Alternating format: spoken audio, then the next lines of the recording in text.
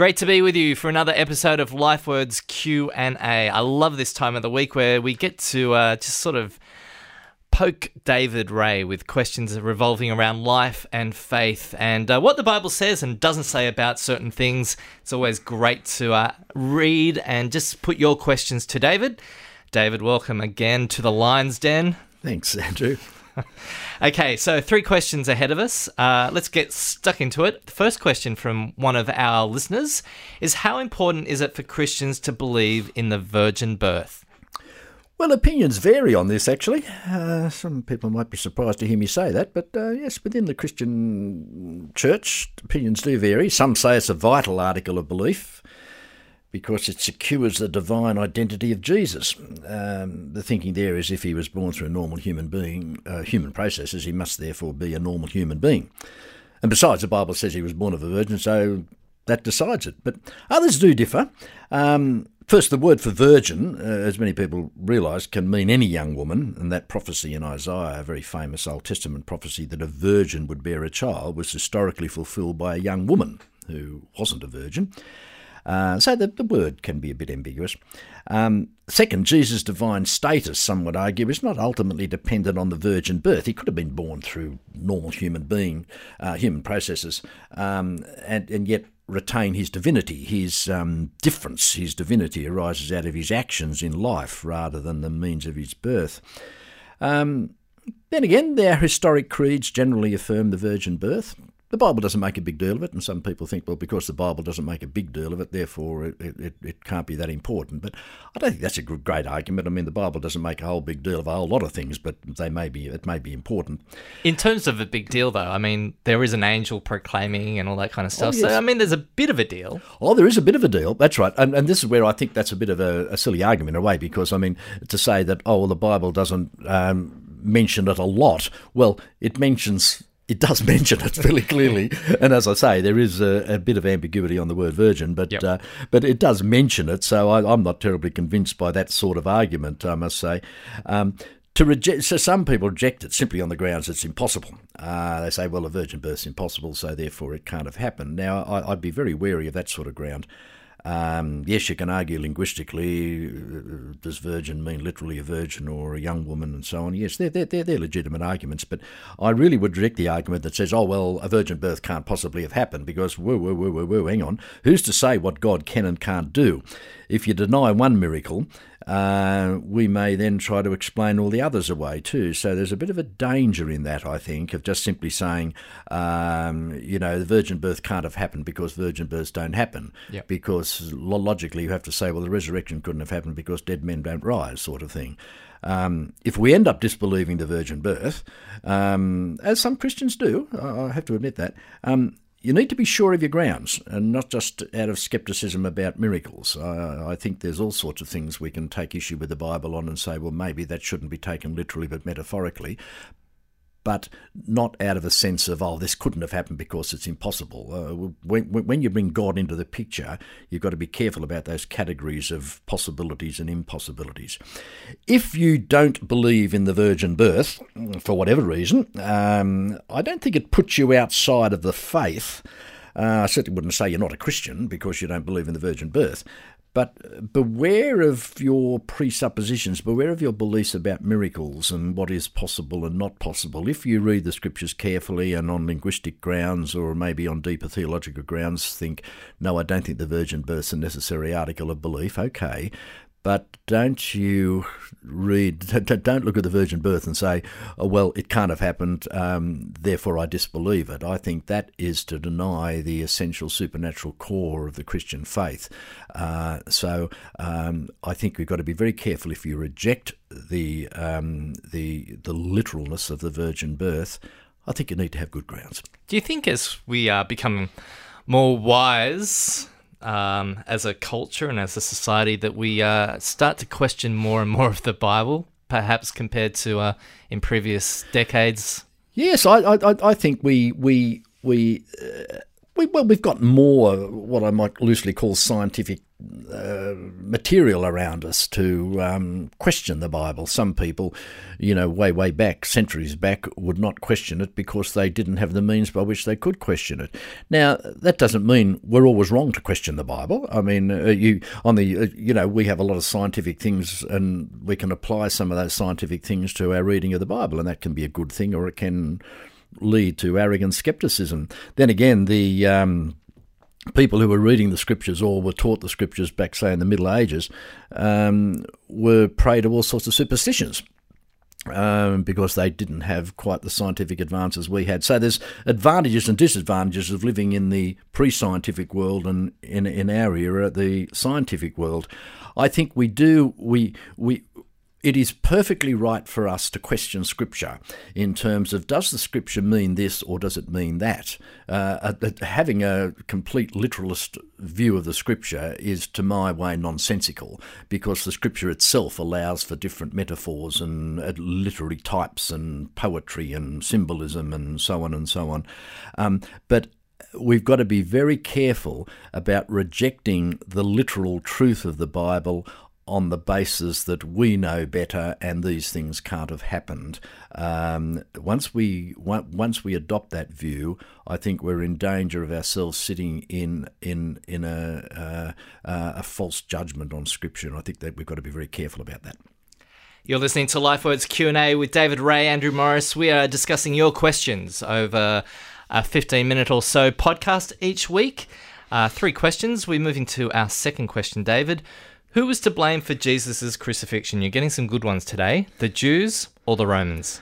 Well, actually, 2 groups of people have to take responsibility. I think generalising it to say the Jews or the Romans is probably a little bit too general. The Roman authorities had to take responsibility, and the Jewish religious leaders had to take responsibility. Note that as a whole, the Jews cannot be held responsible. Sadly, one of the grounds for anti-Semitism down through the ages has been that the Jews in some cultures were seen as Christ killers, and the Jews were therefore marginalised in society because they killed Christ. Well, they didn't do any such thing, thank you very much. Certain Jewish religious leaders took the lead. There were many other Jews, of course, including Jesus' disciples, who embraced him and followed him. Now, if the Jewish religious leaders hadn't complained to Pilate, Jesus need not have died. Pilate wasn't interested in crucifying Jesus. He was not really doing anything terribly much, as far as Pilate was concerned. Anyway, he was just another religious leader, and he probably saw a few of these around the place and thought, let them get on with what they get on with. The Romans actually did have a fairly authoritarian form of government, but at the same time, they did allow a reasonable amount of religious freedom as long as it didn't interfere with Caesar, as it were. So, looking at the main characters here, David, who was Pontius Pilate? What was his role? But Pontius Pilate was the local regional governor of that area. Caesar was obviously in control, but he was the governor of that outpost, that Roman outpost. So he had a fair amount of authority, but even then he had to answer to Caesar. And generally speaking, in that era, the Roman authorities, as I say, were quite happy enough for there to be a bit of religious freedom. Herod was allowed to a fair amount of power. The Jews were allowed a reasonable amount of freedom in terms of exercising their own faith. So it's not as if they were squashing the local religion, and Pilate was certainly not, as I say, interested necessarily in crucifying Jesus. But the Jewish religious leaders, they had the problem because, of course, Jesus was challenging their authority. This is a power game. This wasn't done much to do with theology. This was these people have been waiting for the Messiah for so long, and blow me down when the Messiah comes. He challenges their presuppositions, and they want to do away with him. So the Pharisees, who were they? The Pharisees were a certain group within the Jewish religious framework of the time, and the Pharisees had a bad name in the Gospels. They were regarded as the legalists and the pedantic sort of people who heap burdens on people. In fact, their background was in the time of the Greek occupation of that area before the Romans, when the Pharisees were the heroes of faith. Many Jews were giving up on their faith and compromising and so on. It was the Pharisees who stood stood firm and said, we've got to stick to the law. We've got to value the temple. And they were the great heroes of faith. But typically, all their good zealotry, all their good zeal became a bit curdled by the time of Jesus. And blinded them from seeing this person. Exactly right. They become that they had to cling to their religious traditions in times of persecution, and those very religious traditions helped prevent them seeing the reality of Jesus being the Messiah. So you've got these Jewish leaders, a lot of Pharisees, not all the Pharisees, but a lot of these Jewish leaders saw Jesus as a threat. Instead of seeing him as a Messiah, they saw him as one of these false messiahs, and so they wanted to do away with him. But of course, the Jews couldn't do away with anyone. They didn't have the capacity to exercise such discipline. They could exercise some discipline, but they couldn't put him to death. A capital punishment had to be authorised by the Romans, so they bring him to Pilate. Now, so at this stage, it's the Jewish religious leaders who are responsible. But then when we get to them confronting Pilate, we find that Pilate says, well, I can find no fault in this man. You go sort it all out yourself. But then they play their trump card, as it were. They said to Pilate, if you let this guy go, we can stir up a little bit of trouble with Caesar, and you hold power at Caesar's command, and if you are seen to be a weak leader who doesn't allow us to put this man to death, and who will therefore stir up some more civil unrest, this Jesus is going to stir up civil unrest. So Pilate, your position's under threat. So here's where we see Pilate having to accept responsibility. You see, Jesus need not have died if the Jewish religious leaders had not have brought him before Pilate. But then again, Jesus need not have died had not Pilate given in to the Jewish authorities. Pilate, incidentally, had a reputation in the literary sources of the day as both a very weak man and a very cruel man. If he had been a stronger man of more integrity, he could have said to the Jewish leaders, what a load of rubbish. I'm not going to intervene at all here. The funny thing is, it had to happen, though. Yeah, that's exactly right. So who's to blame? Well, the Jewish religious leaders were to blame. They had a very critical role to play. But then Pilate had a critical role to play. But overarching all that, we can say that it was in the overall purpose of God that he died. Now, the Roman and Jewish authorities are still culpable. They're still accountable. There's no way they can squirm out of that. But what we've got, the picture here is God, as it were, a few steps back, is overseeing this. And while Pilate is responsible, the Jewish leaders are responsible, God is seeing that these wicked, evil, unjust human actions, in fact, can still be used and taken up in his good purposes. So, yes, the Roman authorities are culpable, the Jewish authorities are culpable, but ultimately God says, yes, you're all culpable, but you haven't beaten me. You know, I'm having the last word, which of course came at his resurrection. Fascinating. I need a rest.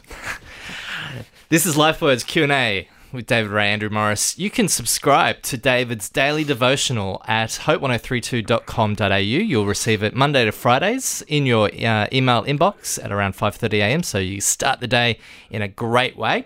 Otherwise, you can also subscribe to this podcast through the iTunes store. Just search for LifeWords Q&A or Hope Media Limited, and you'll find the link to get it into your iTunes or your iPod each week. David, our final question is it wrong for a Christian or a church to go into debt? Well, certainly hope not. Speaking personally, as someone who's got a bit of a debt, and every church I've pastored has had a bit of a debt. I don't know whether that says anything about me or the church, I'm not sure.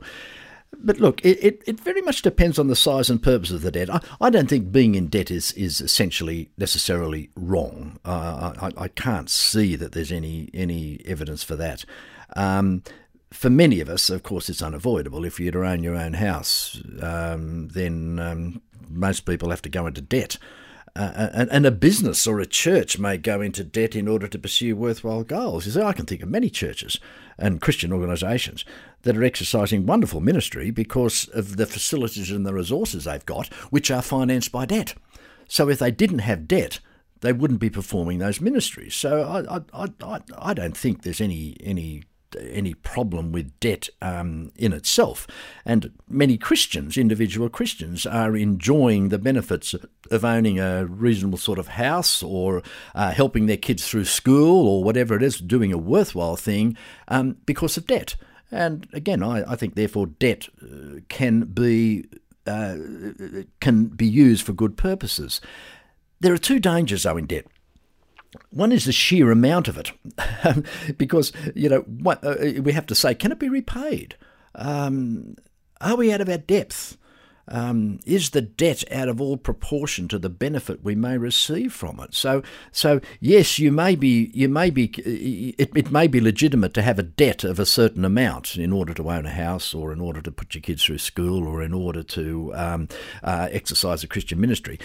But while debt in itself is not the problem, we have to ask ourselves, how much debt? Because too much debt, as we know from the corporate world as well as the Christian world, can be fatal. Too much debt, you can be paying off so much interest that you never pay off the capital, for example, and that can actually cripple you in the long run. I do know of a few churches which have taken on too much debt, and that saddled future generations of that church with paying off that debt with significant problems. So we have to ask yourself, how much debt is good debt? And there's no easy answer to that. And another danger, I think, of getting into debt is getting into debt out of greed or a desire to look good. Some individuals might do that. I need a new car, I need a new house because others have got the same thing. Or churches can feel, well, the church down the road and round the corner has got all these fancy facilities, so let's go into debt so that we can sort of look as good as they do. We use money we don't have in order to impress others or make ourselves look good, or because others seem to be doing the same thing. And I think that's a very careless and wrong use of money. I think going into debt for a good reason and with a certain degree of prudence is perfectly okay. Too much debt, bad. Going into debt for those wrong reasons, very, very foolish.